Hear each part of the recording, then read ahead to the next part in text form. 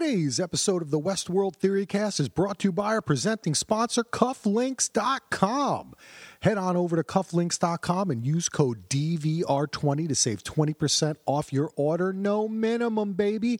Cufflinks has everything you need to look good when you step out into the world. The world is opening up. You need to look good. You're going to events, you're going to weddings, you're going to parties, and you know what? You need to head on over to Cufflinks.com and accessorize, baby. They got everything you need, and there's always specials. Just check the front page. Go on over to Cufflinks.com now. Use code DVR20 and save. Thank you, Cufflinks. Hey, Westworld friends. Welcome back to another episode of the Westworld Theorycast, cleanup tech style. We're coming together to close out the week. My name is Brett, and because saving the world makes for strange bedfellows, I'm joined by Jenny and Gina. We are the cleanup techs. We round up the trash, and in other words, pick the missed pieces, things left undiscussed, perhaps things that others got completely wrong. We may even break out the heavy polish to polish off some old theories. But we've been tasked to tidy things up as best we can. Today we are discussing Westworld Season 4, Episode 6, Fidelity. What's up, Gina? I am proclaiming myself the president of the I Hate Charlotte Hale and Halebot Club. Hate that lady. Hate her. Anyway, otherwise I'm doing fine. That is a very popular club, I have a feeling. How are you doing, Jenny? I am doing fantastic, Brett, and I am definitely joining Gina's club. Woohoo! Well, do y'all want to get started with the pedantic question of the day? Of course. So it occurred to me to ask, where is this Sublime headset that Bernard wore all those years? Like, is it still at the hotel?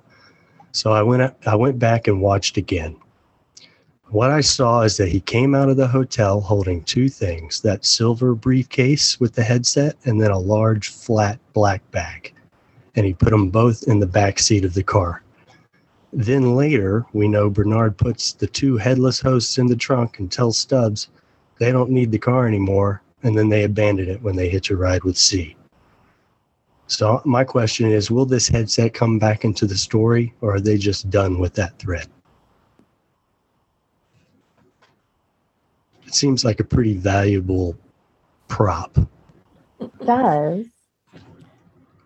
But, you know, I kind of have to say that unless Bernard says to someone at some point, or ideally probably Stubbs, go back to that hotel and get the headset out of the car, or maybe he says it to Frankie, I'd have to say they're probably done with it since he's worked every machination of potentially what could happen. If he leaves it behind, that means I don't think he thinks he's going to need it again. That's a good point. Especially since he said in most of the iterations he dies. So if he expects to die, I mean, he's not going to have another use for it. And plus, you know, he can tell Stubbs or someone else, if he so chooses, where it's at, that it's there. He may have actually even stowed it somewhere else because there's a little gap between him, you know, killing the guys and stowing them, and when Stubbs comes out. And I mean, I know it was a short period of time, but he could have stowed it somewhere else. But True. Yeah, that wouldn't totally shock me. I just thought it was an interesting question because I had a vision of like the end of the series, like Maeve putting on the headset and finally getting to join her daughter or something like that. Brett, I just got chills with you saying that, because the next thing I was going to say was, unless they end it with him telling Maeve where the headset is so she can enter the Sublime. Right. There you go. Mm-hmm. That's perfect. And then that took me down that rabbit hole of, wait, where is that thing, by the way? So I just, I kind of think that maybe the thread is done, but I also think that it would be interesting if if part of the plot is, hey, Lawrence, check out this abandoned car at this diner because you're going to need what's in the black bag and you're going to need that briefcase again, or and maybe something to do with these headless hosts come back into the story. Who knows? I'm just going to kind of tuck it away just in case. Headless hosts. So, sorry, I'm a little late. Funny. So anyway, so that was my little rabbit hole. But speaking of rabbit holes, we had a lot of references to Alice in Wonderland in this episode. Yeah, and Through the Looking Glass, that whole Lewis C. Carroll stuff, and Andy picked up on a lot of that as well, but different stuff than I initially had, which I always find interesting, different perspectives. But I think the clearest part was when Bernard takes Frankie upstairs in the saloon and just, says, through the looking glass. And I'm like, oh, we're back to the, kind of Alice in Wonderland references again, because there were a lot of those in season 1. And I even feel like,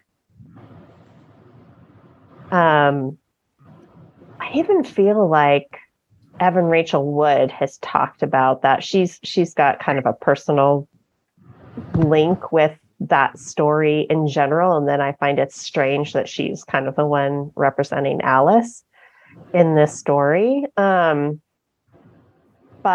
there's that reference.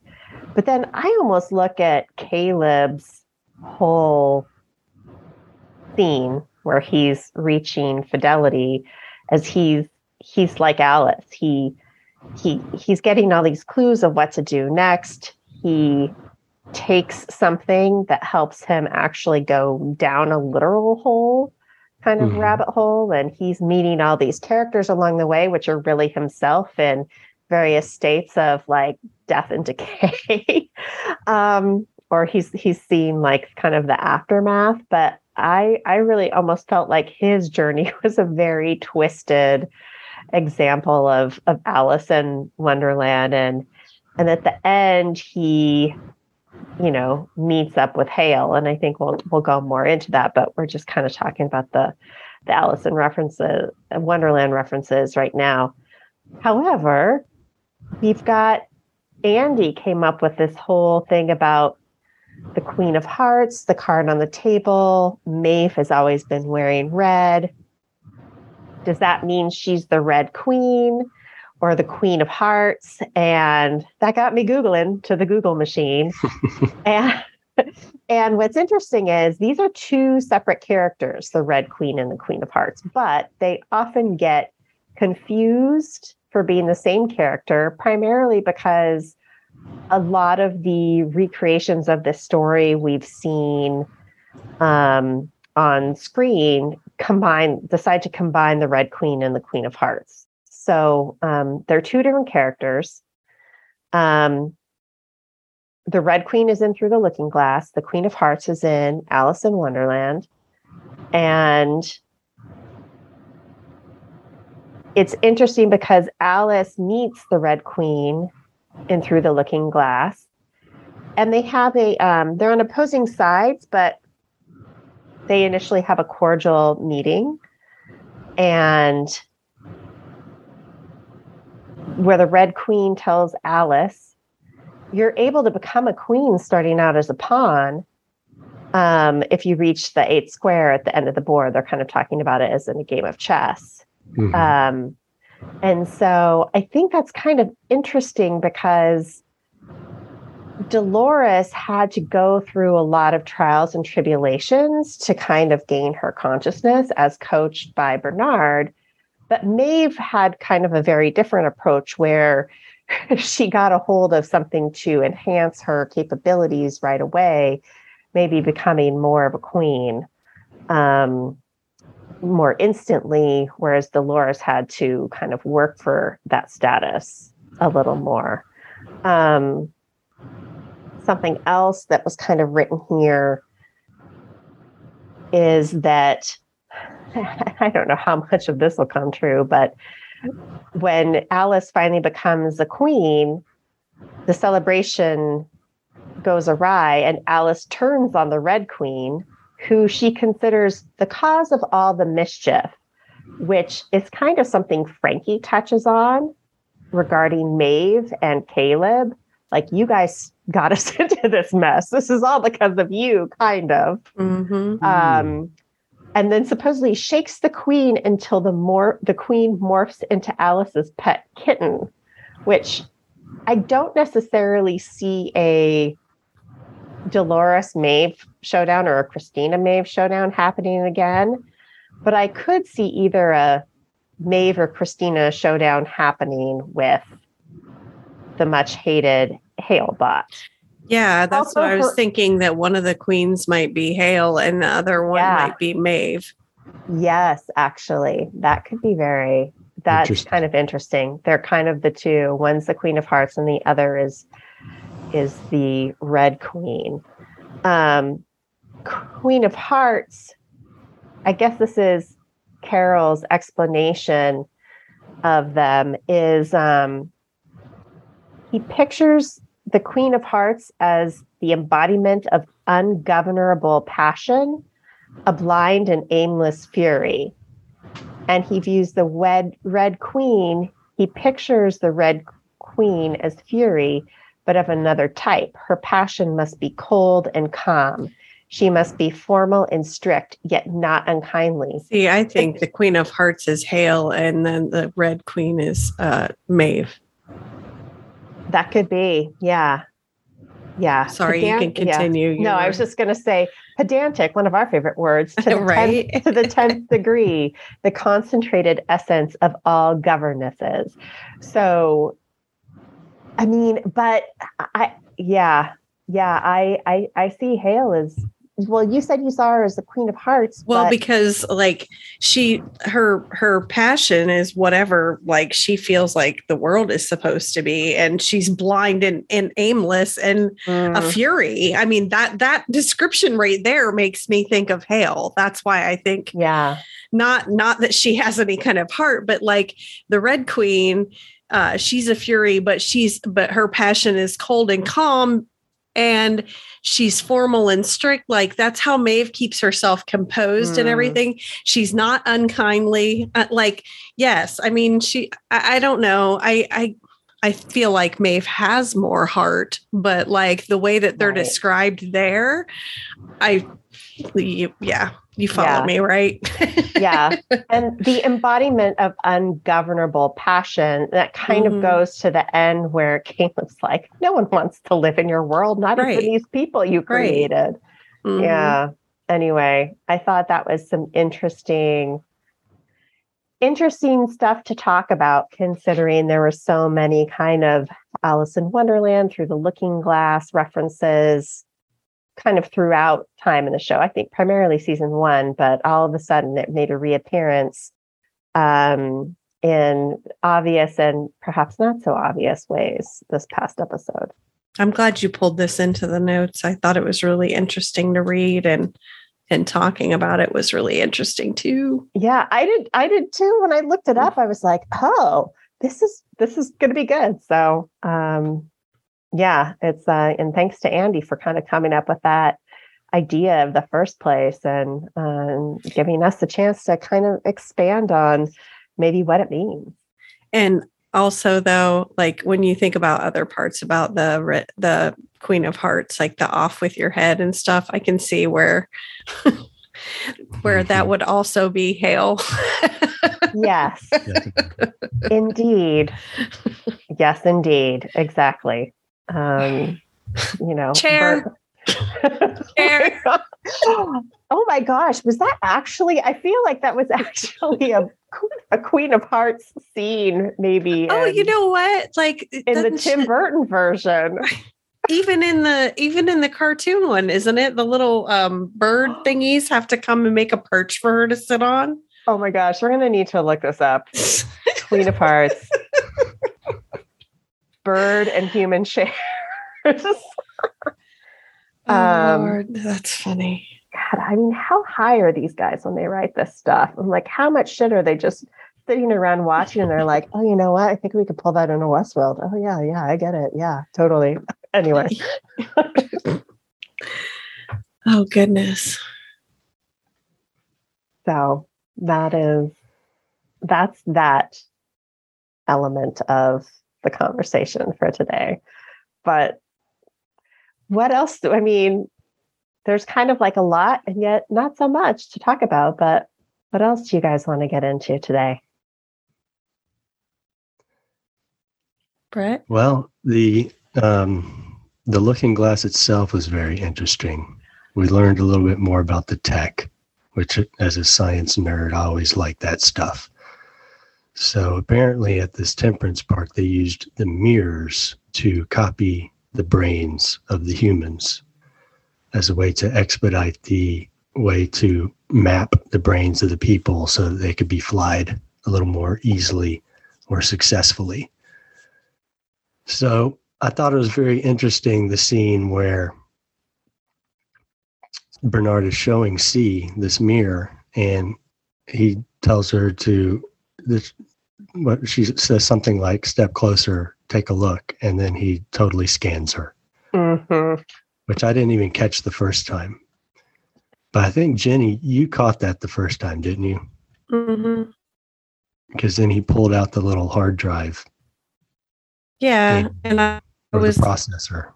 Yeah, it was for reformatting for Maeve's thing. Reformatting its processor, it can handle large amounts of information swiftly, which will help us speed up Maeve's data transfer. And my comment was, am I a complete idiot? This made no sense to me because I don't see what ScanC has anything to do with formatting anything. And then C said that he was using it to copy her. I was still, what is that all about? Well, I was just thinking that when Caleb chose not to wear a hat into the park, it didn't help him in any way. And sorry, I dropped out for a second. Oh, okay. Are you back? Yes, I am back. Okay. I was just thinking that, I think we all made note of the fact that Caleb didn't choose to wear a hat into the park and Maeve didn't either. Not that that would have mattered, but clearly they found a way to scan Caleb. And that's probably when they did get his information, not after he was dead, but when he went into the park, he went without a hat. And then I was also thinking, well, this is these guys' hideout. And they're hiding in a place where they can all be scanned, which is probably how Jay got copied. Yeah. And they probably have copies of all of them. As Bernard said, sometimes it's your girlfriend, sometimes it's, they probably already have copies of all of them. Anyone who's ever been, with the resistance on there, which also kind of led me to believe, I feel like Hale's known they're kind of out there doing this the whole time. Maybe she's had to have known. And yeah. And is it just all been a ruse to try and inspire Caleb? I mean, I don't know. That's why I think if she has a plan, it's not a very good one. Well, she knows that she knows this group exists. She knows that they come into the city periodically to take out outliers. And she knows obviously enough to make a copy of Jay. And she kind of lets it happen. So that's interesting how much of a plan. I mean, she has some kind of plan or knowledge. I don't know how master of a plan it is yet, but Bernard did say that there's mirrors in almost every single room. Mm-hmm. So, the bar itself. Like, I feel like the whole backdrop of where the liquor is usually a mirror. And C even said that Bernard is copying all of us. So Bernard is probably using these mirrors to copy them as well, or at least he didn't deny that. Yeah. Which I thought was very interesting. So it makes me wonder how much Charlotte Hale actually knows. The fact that she had them all in Jay. Does she know everything that Jay knows? Does she know that Bernard is there? I mean, she knows that Maeve is there, it seems, since Jay was kind of waiting around to find Maeve's control unit. I wonder if she also knows that Bernard is there as well, if Jay was able to communicate that with her at any point. Yeah, I don't know how she would have known Maeve was there, except they were looking for her in that location too, I think, initially, but well, she would have known that Maeve was there because she saw it happen. Remember? Right. Yeah. Dolores was standing there. That's how she knew. But I mean that they have her now. Oh, no. Right. That's kind of a missing link. Yeah. Unless somehow she detected her when she came back online or something, or was being powered up, or I mean, I don't know. It seems a little thin. Mm-hmm. But what I was going to say is when Jay and C/Frankie are having the showdown, Jay says to her, you always whining about your family, blah, blah, blah. And it's like, okay, J-Bot, how did you know all that? So I think clearly Frankie's already been scanned and Hale has all the information she needs on her. Because that seemed a level of familiarity that was just strange. Well, and she knew that she knew that Frankie is not dead. I mean, she was able to tell Caleb, yeah, your daughter's still alive. Yeah. So it's interesting how much information she actually knows. It seems to be a lot. And I wonder if she just doesn't care that much about this rebel crew. Maybe she doesn't really see them as a threat. I think she's more focused on why are her hosts killing themselves. Yeah. When they come in contact with outliers or people within the city that wake up and what she believes is they infect them. Why is that happening? She may not actually care that much about all these other humans that may be outside the city, whatever. So I don't know. Yeah. Yeah. I do think if she had a plan, it's not working very well, and she's more kind of obsessed with why that's the case. Yeah.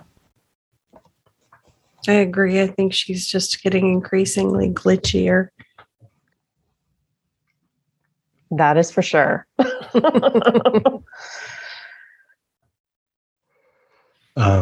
Bernard told C that he's never quite sure what she's going to do. Mm-hmm. I think that's because she's an outlier. Yes. Which is to say that, a person of true free will, you can't entirely predict. Yeah. Yeah. So he's with a whole bunch of these outliers that he can't totally predict. Right. It's just like he has to run the algorithm so many times to try and understand the best possible path forward. If only we all had that capability. But it'd be different for everyone. It was funny when it was Stubbs. He looked so hurt. That was hilarious. Is there any more meaning behind that? I wonder. No, I don't think Bernard's so. not really a jokey type of person, but if in one of the iterations they actually did replicate Stubbs, then I guess she really does know that they're all there. She knows that Bernard and Stubbs are there, probably. Yeah. Well, and I think Andy and Axel brought this up too. They're like, how did Stubbs get out of the tub? And, he was just hanging out there for 30 years. So there is something kind of what did he do to fill that time? I said that before too. I'm like that. I just need even a freaking line of dialogue explaining what the hell Stubbs did to heal himself. There's a lot of time there that, Halebot could have swapped him out, but I mean, why wouldn't she just take out Bernard? Right. Well, yeah, and he has the key and was using it, and you think she would have just taken it and disrupted him and everything else. Exactly. So, yeah, I don't know. Very unanswered questions of Westworld.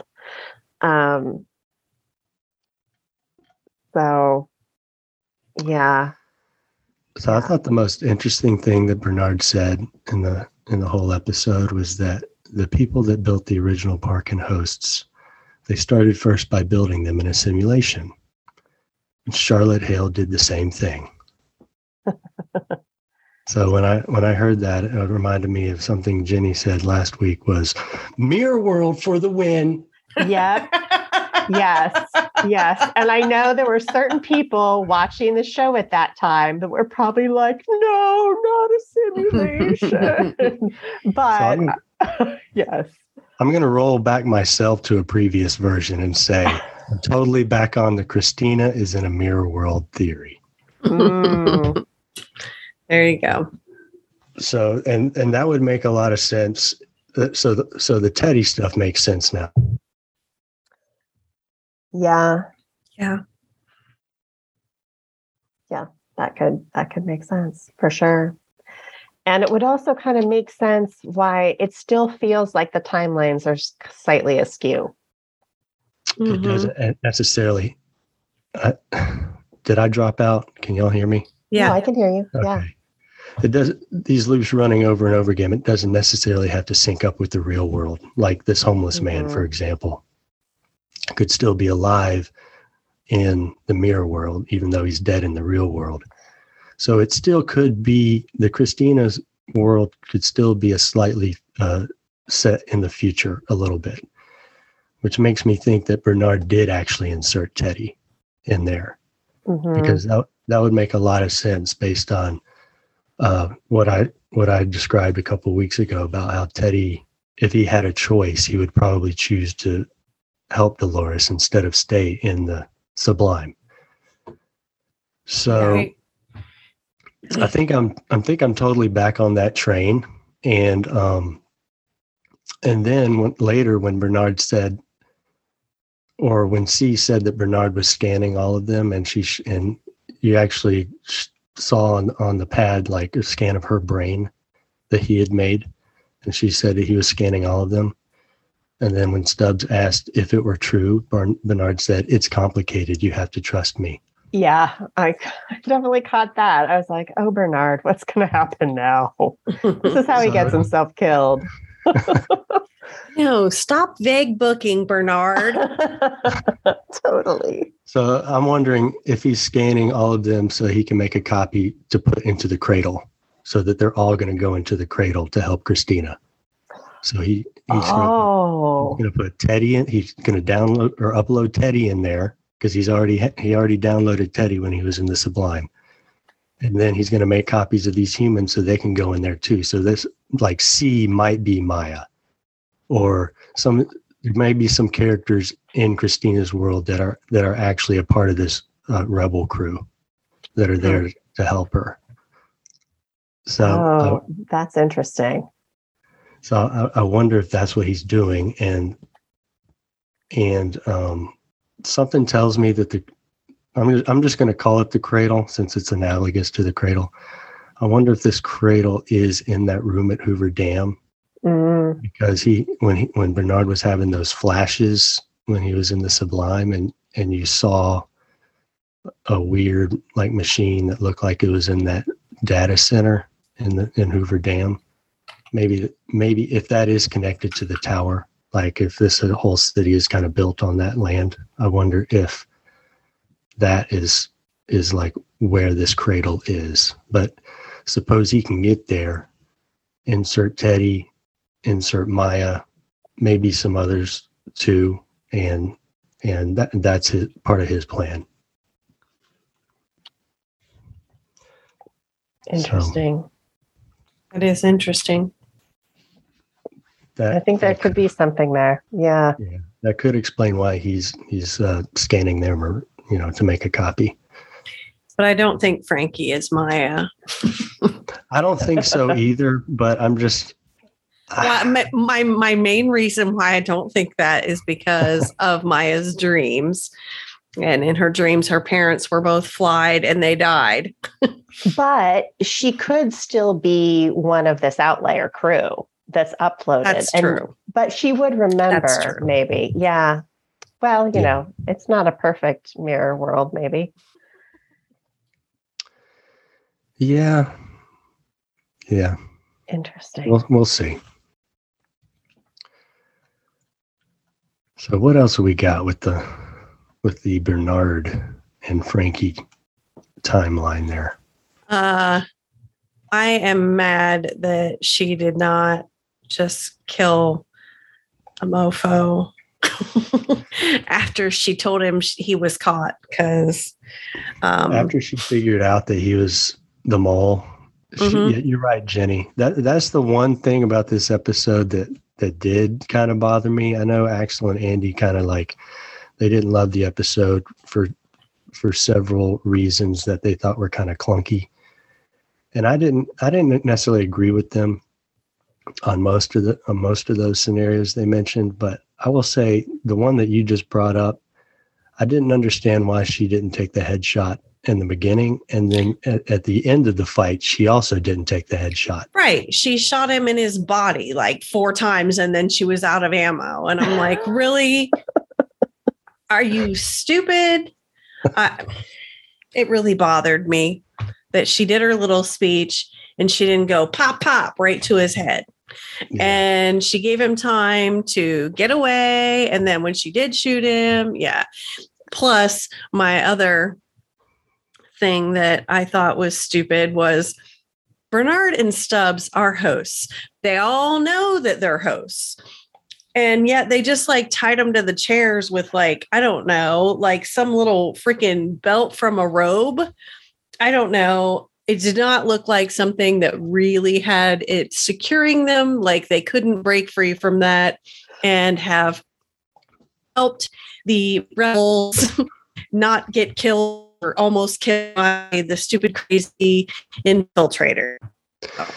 Well, they definitely broke free of that. I don't think that was necessarily designed to secure them all that well. But I'm just going to trust Bernard, and that he's not going to do anything stupid. Like he knows what he needs to do. So he knows a little belt is tied to a chair is not actually like going to keep him in the chair if he just wants to break it and get up. But I also wonder if he just doesn't want to get involved in that fight because it's kind of, insignificant compared to the master plan. Like he knows that C is going to take care of J there. He doesn't want to get in the middle of it. I could actually see both Bernard and Stubbs' settings being set at their kind of Westworld employee settings too, and not anything more enhanced, because that's true, but that's funny. Because I think Bernard would want to make sure they, kind of as you said, Brett, don't do anything like too stupid that's going to interfere, so they just aren't capable of doing it. Because remember, even when like Ghost Nation came after Stubbs, it's like we don't see him fighting back in any way. He also doesn't realize he's a host at that point, but he also clearly hasn't been programmed with the skills to go kung fu fighting against them. So I think they're just in their Westworld employee state in kind of every way. All right, I'll grant you that one. But she still should have double tapped him. She should have, but then we wouldn't have had the satisfaction of Maeve totally like killing him. Yes, that was the only good thing about that. But still, like, that was clunky. That was a good word for it, Brett. That was clunky. Yeah. Yeah. Well, he did mention earlier in the episode that he used to work at Westworld, even though he's He can't. He's probably in his he can't be much older than like 50 years old. But right. And I'm like, yeah, like you were programming hosts when you were 19, whatever. That's why I was like, when did Frankie figure out that Bernard was a host? Was it when he said, "Oh, I worked at the original park, 30 plus years ago, and here I am looking a sprightly 48." I gotta think that she had long suspected that he was a host. I mean, because he's Mr. Nostradamus here, like pulling me out of the desert. I know, he's just like randomly sprouting facts out. Like, I think she was probably just biding her time with that intel. Yes. As long as he was helping her along and helping her, like, because she wanted to reboot Maeve as well to find out about her father. So she didn't want to screw anything up until Jay's and those other people showed up. And then at that point, she kind of revealed, yeah, he's a host, y'all. So Axel and Andy, it sounded like they were confused with how that sequence of events went down. Like, I mean, they had the data transfer going and put it into the piano. And then I just assumed when in the interim, when we didn't see that she had moved from where she was talking to whomever, and then went back there and put the thing in Maeve while nobody was around, and then continued on with her conversation with dumbass, but didn't let him know that she had already put it in there. That was my assumption. Did you guys assume something different, or?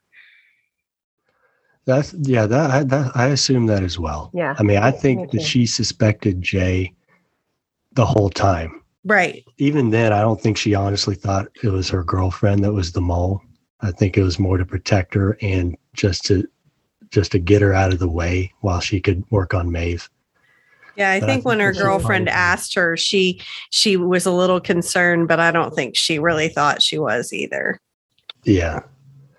So she probably was just kind of waiting. Well, I think you're right, Jenny, that she put the unit back in Maeve and then kind of waited for Jay to show up, because she probably was already, suspecting him at that point. Yeah, I agree. I am looking forward to seeing Maeve and Frankie become a badass team together, just like Maeve and Caleb were. I think that's going to be fun to watch. Right. Frankie does not have high value for hosts, so hopefully Maeve is able to show her that not all hosts are just, subject to their programming. Well, and I think that's even more important because we know both of them heard that portion of Caleb's transmission before Jerkenheimer shot out the radio. But it's like, how many names can we come up with for this guy? But it's going to be important for her to learn to kind of trust Maeve and understand her value, and even Bernard and Stubbs for that matter, because I think she is going to see her father again, and she is going to realize it can't possibly be her father because he looks exactly like she remembers him. Good point. Yeah. So I think this is going to be like a tutorial, getting to know and accept your hosts 101 type of class for her. So when she up levels to course 201, your dad is now a host and, looks only 10 years older than you are now, if that. Yeah. Well, let's jump into Caleb a little bit.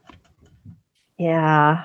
Oh, poor Caleb. This is like both tragic and triumphant at the same time. It's just really kind of grueling to watch. Man, I thought Aaron Paul had his best episode of the series. Yes. And I feel like season 3 Caleb was pretty much like Jesse Pinkman with longer hair. And I think this season, Caleb is like just I fully embrace him as a real and very important character to the story, much more so than in season 3.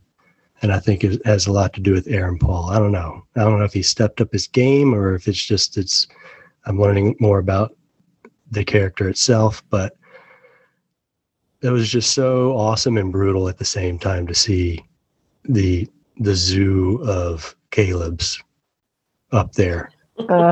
Yeah, really kind of devastating, and all in various states of malfunction and emotional distress, which is just, I mean, only someone like Hale-Bot would have a zoo like that because she's awful. Yes, she is. So what is it that Caleb has that Hale-Bot doesn't? The Caleb. The Caleb. That Hale-Bot doesn't. Is it the love? I think it's got to be the love. It's got to be love, love for his daughter. And I think that's what Maeve had for her daughter too, that brought her out. And I want to say, I'm trying to think of all the other hosts. Bernard kind of always had it for his son. And I think that's why he was so convincing at some points.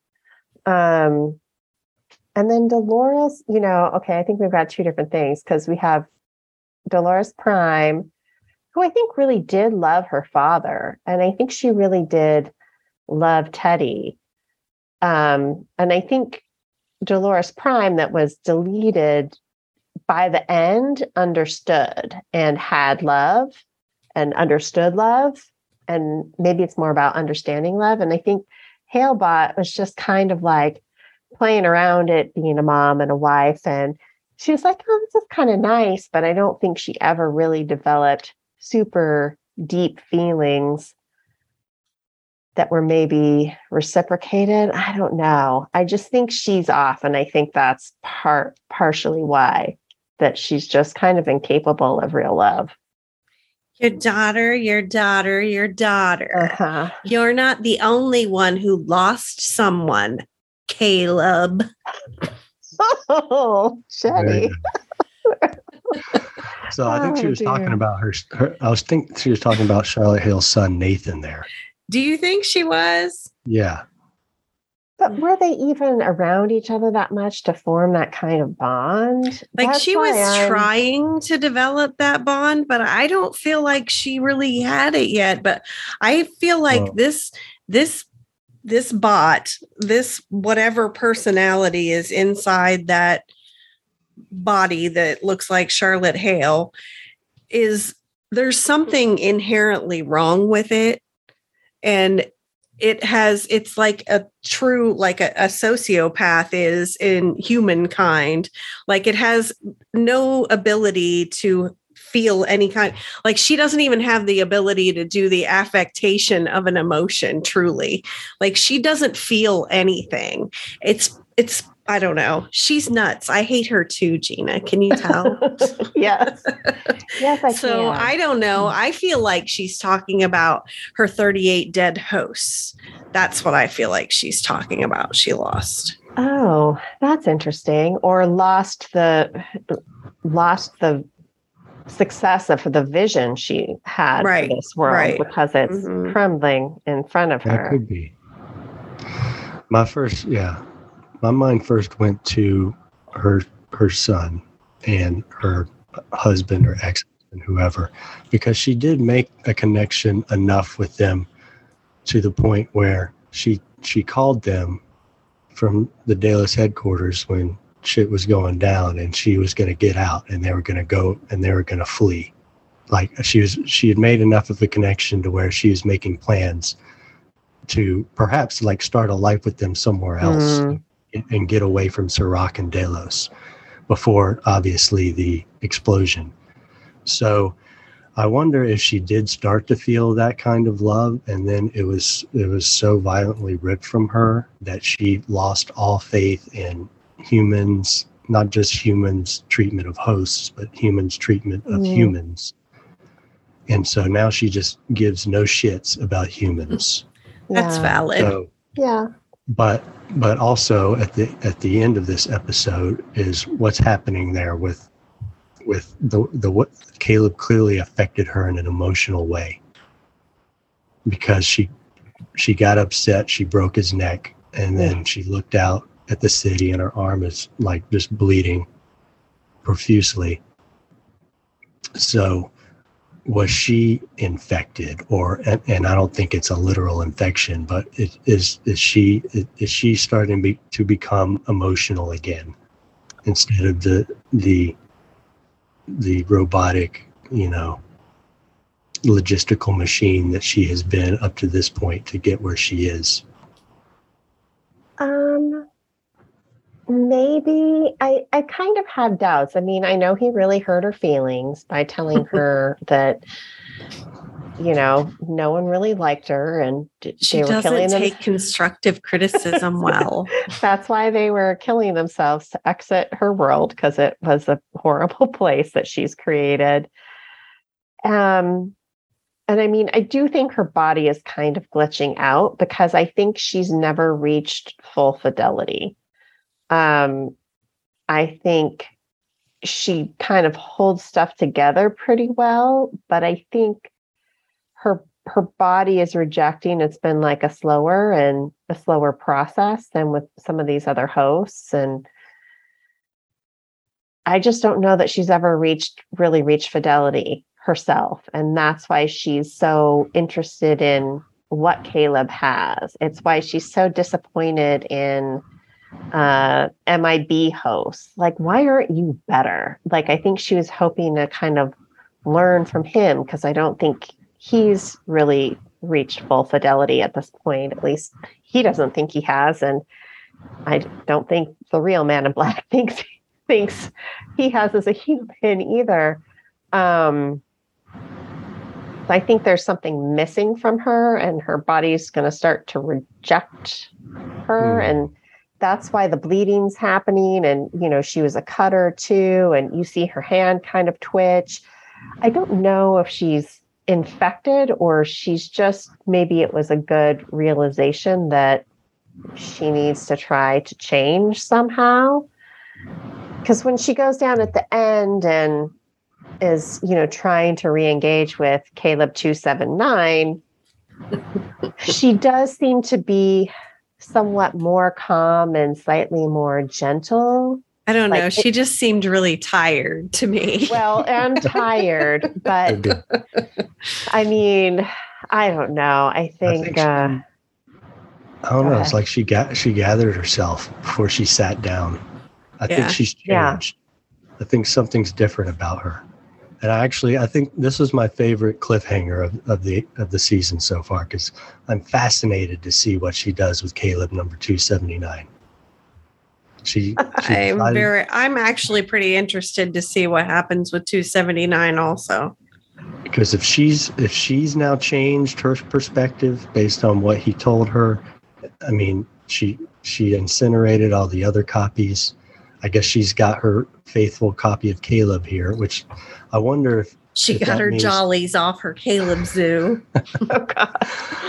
I wonder if this Caleb 279 has the same red pearl as 278. Like, is he going to have all the memories of what Caleb just went through this episode, or is it kind of wiped clean? I guess we'll find out pretty quick. But I think, it'll be interesting. Sorry. Regardless, I'm just fascinated to see like what she's going to do with them. I am too. And I want to say that I feel like Axel and Andy like missed the whole part of the scene, because they're like, do you think she's going to make 279? I'm like, guys, she was talking to 279 at the end. What's going on? Like, I didn't understand that. I'm like, she made him. Well, Andy mentioned that the monitor that had Caleb's face with the number 279 on it. So I think that was he was hip to that fact. That was before. Okay, because that was. But it was almost like they didn't realize. Then she I follow you, Gina. had made him and was sat down and was talking to him at the end. Right. I was like, okay. But, just like I think sometimes you get so excited towards the end of an episode, you might be, okay, just going to go to the bathroom. Not much can happen yet. Anyway, although you can't pause it, I guess. Yeah, and then he opened his eyes when she said, Caleb, wake up. And yeah. she used this, like, I don't know if it was a soft tone voice, but it wasn't like she was about to rip him a new one or something. Like she had gathered herself.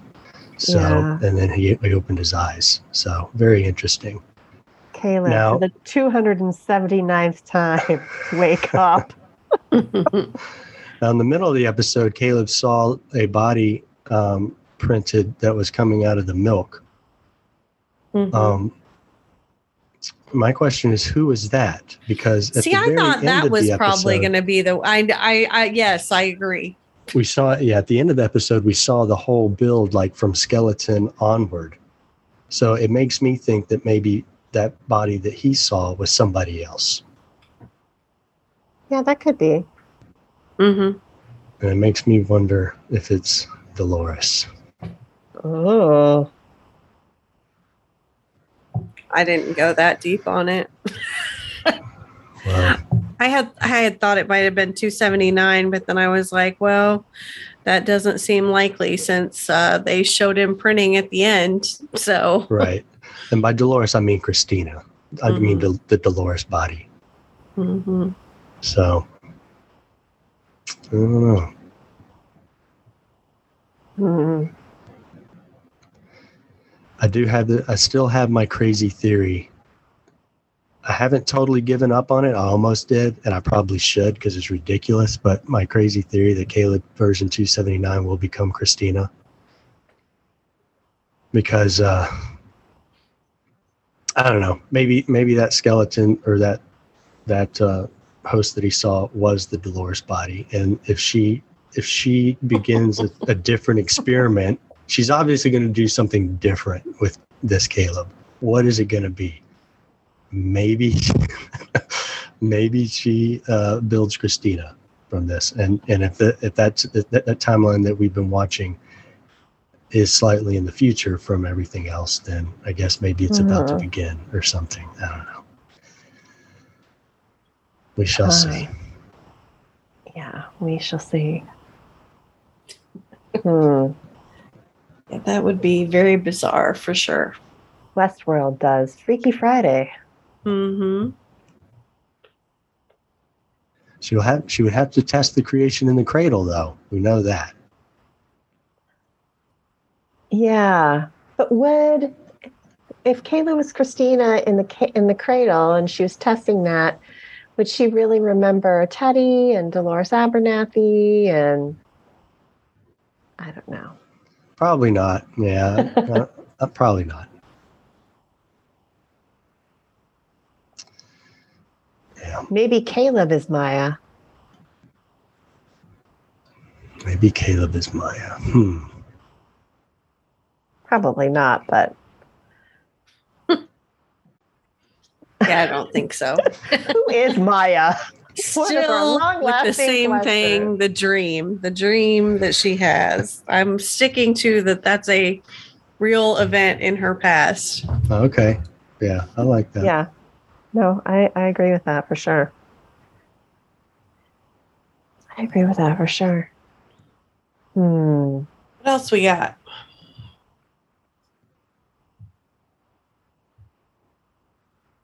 I like Brett. the when Caleb was talking to himself, the fucked up face version of Caleb. And I wrote down what I he think I said. called him that too. Oh, really? He said, "The only way out is death. Dying is just the beginning. You must burn." And I immediately went, "Burn everyone for the win. Let's get rid of the blue tongue. Yeah. Get rid of the blue tongue." And then he said, "If you succeed, you run. If you fail, you hide. I only know what I told me. You need time." And I thought, this is the most fucked up game of telephone I've ever seen. Well, that actually kind of brings back to the time when Maeve was trying to get out of Westworld too. She wanted her full rebuild, so she built herself. She burned herself to the ground, and with Hector. And I feel like she said something very similar about the only way out is death or something, or that we don't die because she's a host. But there's something kind of similar. I'll have to go back and maybe watch that. But I feel like there's a lot of kind of Maeve talk in there in a strange way. Yeah. Well, and that was kind of steps towards her true fidelity too, because she was still on a script in a weird way at some points, but hers was the decision to not leave the park that ended up and go back for her daughter. That was her, I think, kind of full fidelity consciousness moment. All right, what else we got? I got one more question at least here. Okay, cool. If Uwade started the resistance, how did the maze come to be the symbol?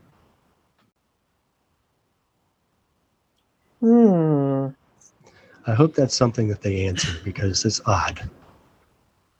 So I'm going to say that she went to the park to look for Caleb after it had been defunct, I guess, and found the maze there. I mean, that's like their home base now.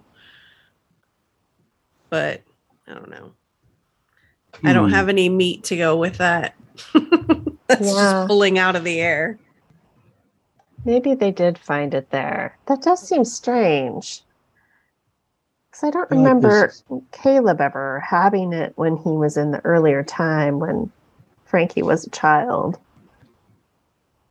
I don't think we ever saw him have it. Now, he had a relationship with Dolores, so maybe he had some relic of something that she gave him, but we obviously hadn't seen anything like that. Yeah. Huh. So that's a good question. Yeah. I feel like there's a missing piece there, and I hope it ties back to a Dolores master plan. Mm-hmm. Like, I'm still clinging on to the hope that we're going to see Lawrence again. So maybe Lawrence is continuing this plan and using the maze as a symbol, and he comes in at some point and helps form the revolutionaries and kind of helps them along the way somehow or something. I don't know. Yeah. I mean, it has been 27 years, so who knows? It might not have been that as a symbol in the beginning, but maybe somewhere along the line they discovered that somehow. I don't know. And Axel said that he's 1,000% sure that Lawrence is coming back as a character. So that made me very happy. I'm not the only one. 1,000% sure. He's 1,000% sure. I think that's what he said. That's very sure. You think? What's that actor's name? No spoilers. I do not want to look up if he's on the cast.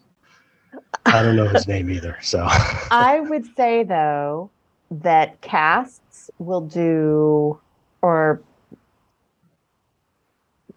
not cast, but production, whatever, will tweak IMDb for a season to not give away if a character dies, because I feel like last year during Handmaid's Tale, when June and Janine were in Chicago and it blew up and we didn't see Janine in that next episode, I was like, they could not have killed Janine.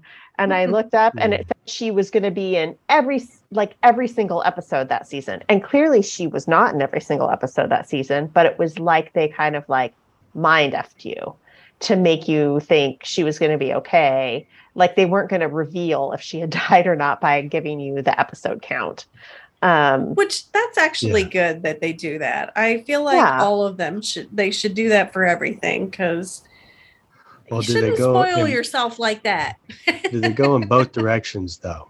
Do they give you hope that she's going to be in every episode, but then someone who is a mystery character don't say that he's in the season at all, kind of thing?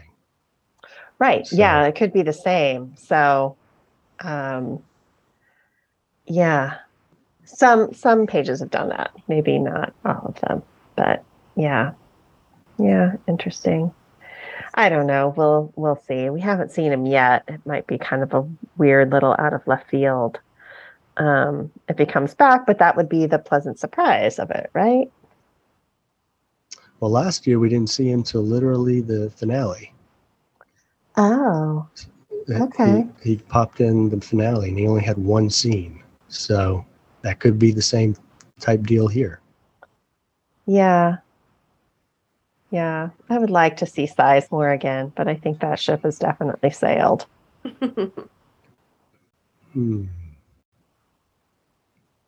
Well, he did actually die, right? So the version we saw last year was in the simulation. Yep. Yeah. So yeah, he could pop Exactly. up in Christina's world, sure. Why Yeah. not?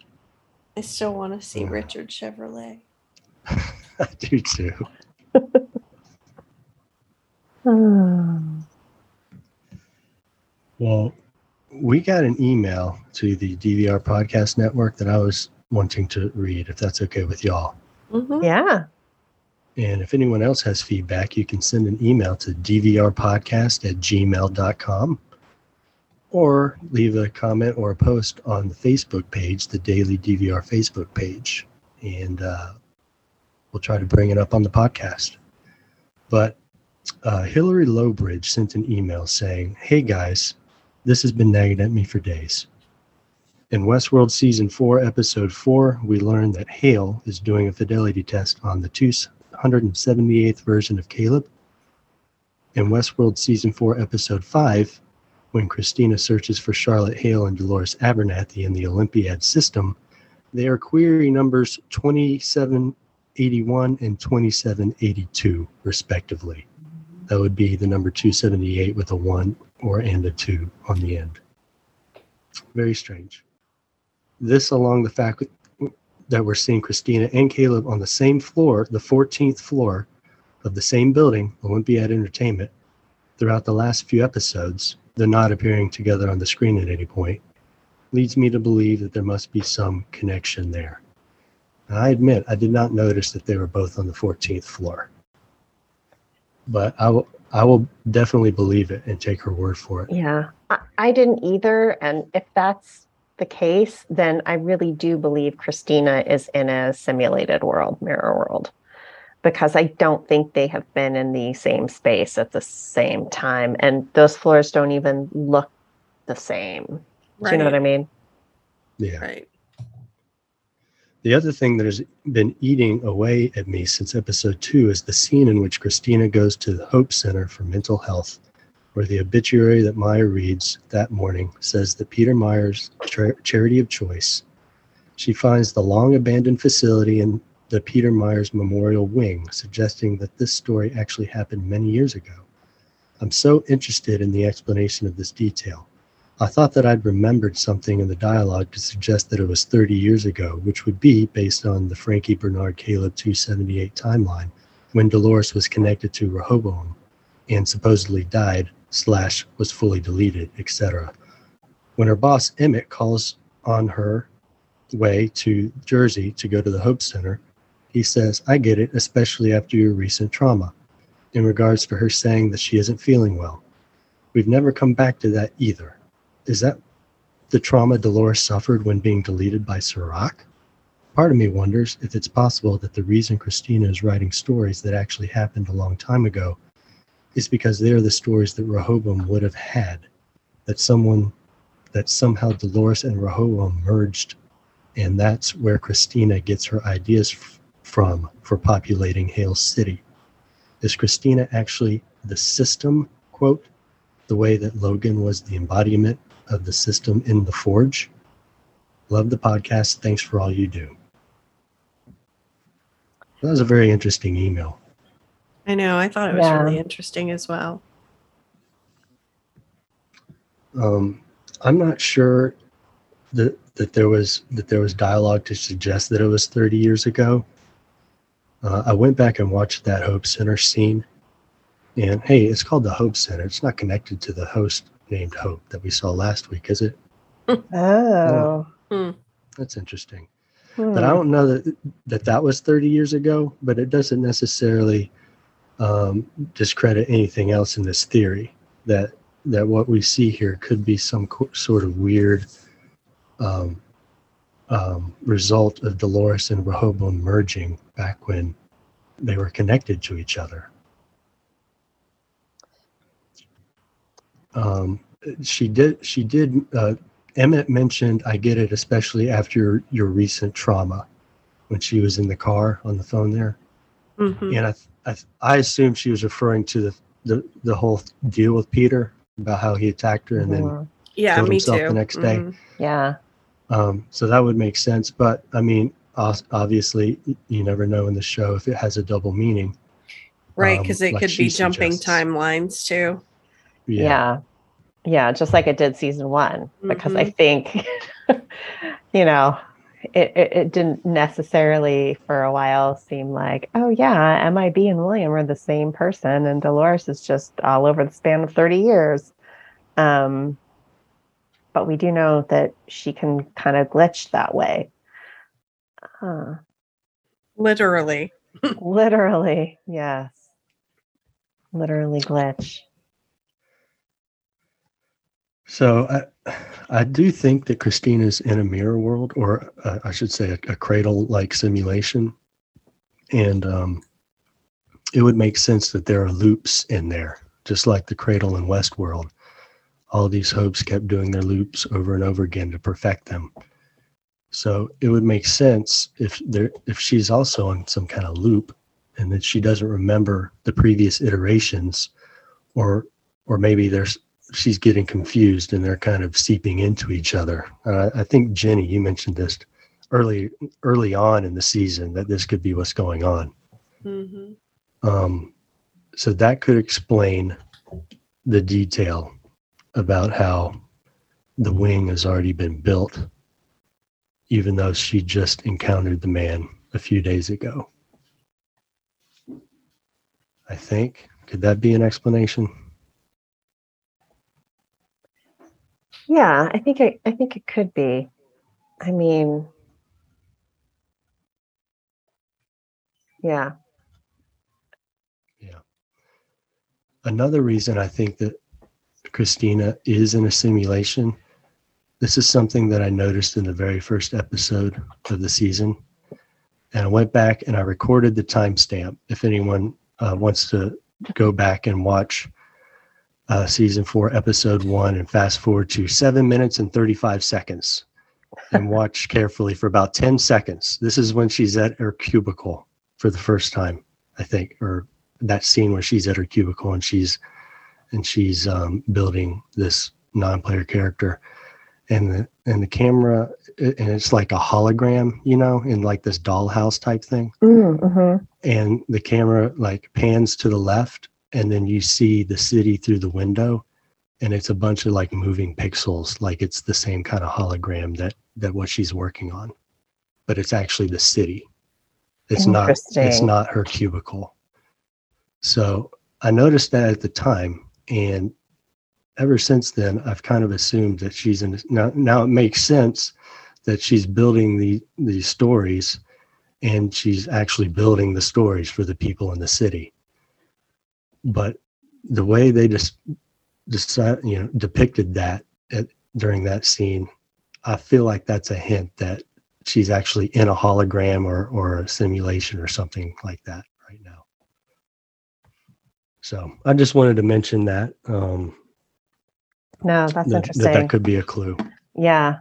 And it supports the whole mirror world simulation theory as well, even more. We'll find out hopefully next week.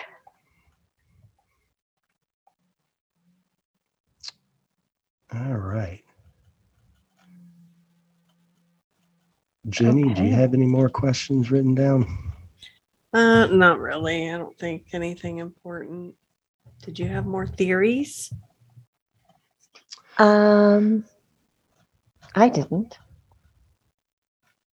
Let's see. Did I have any more theories? I have just a couple of quick theories. It occurred to me that maybe Halebot built Christina to lure Bernard so that she can extract the encryption key from him. Because she probably knows he's alive now thanks to J-Bot's intel. And she could know that the encryption key is inside Bernard just based on the fact that Dolores had that knowledge at the time that she built the original Halebot. It could have been information that has been in her brain the entire time. So if She might have hidden that too, though. She could have, yeah. I think she could have easily hidden anything that she wanted to hide from these copies. But it's possible that Halebot has that knowledge. Yeah, it is possible. And if she believes, like Serac did, that the Gates data did compile like a complete map of the human mind that would solve her outlier problem, then she may want that, or she may want access to the Sublime, or she may want both. But there could be reasons why she would want that key. So I wonder if this, my theory that Bernard's going to try to, go into the simulation to help Christina. If if Halebot does have a master plan, then maybe that's exactly what she wants him to do in order to try to get this encryption key. So I hope that's not the case, but that would be a master plan if that turns out. And then one more quick theory, which is a real tinfoil hat theory. Now that I think Christina is in a simulation, if everything that is happening with Christina is like a long, elaborate story that she's writing, maybe it will repeat itself after everyone dies, just starting with that schmuck that stalks her. Maybe. Like this is all part of that original narrative that she mentioned to her boss about the schmuck that stalked the girl, and then at the end of the story, everyone dies. So that would be pretty out there. I don't know how they could pull that off, but if everything's on a loop, maybe it's just one giant loop that we're watching. Right. Could be. I don't hate it. I do Fun hate stuff. it, but I don't hate the theory. I kind of hate it too, but that's okay.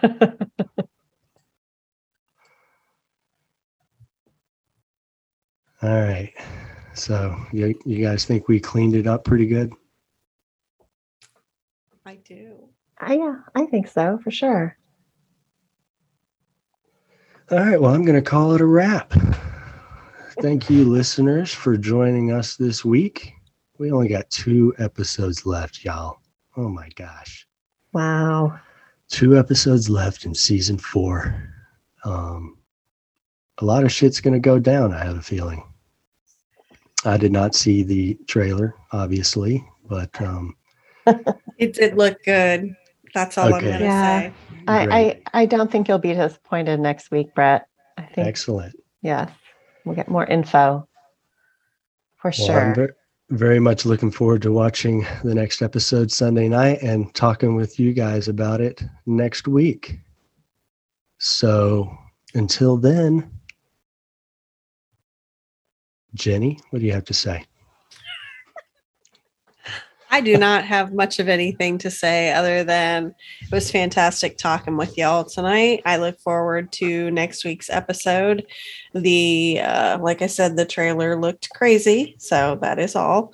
Hope everyone has a great week. Keep listening. You can get a hold of us at dvrpodcast.com or at gmail.com. And Gina.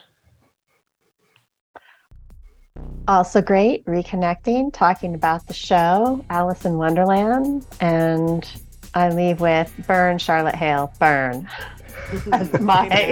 Amen. As my closing thoughts. All right, well, bye, y'all, and say howdy to your moms for me.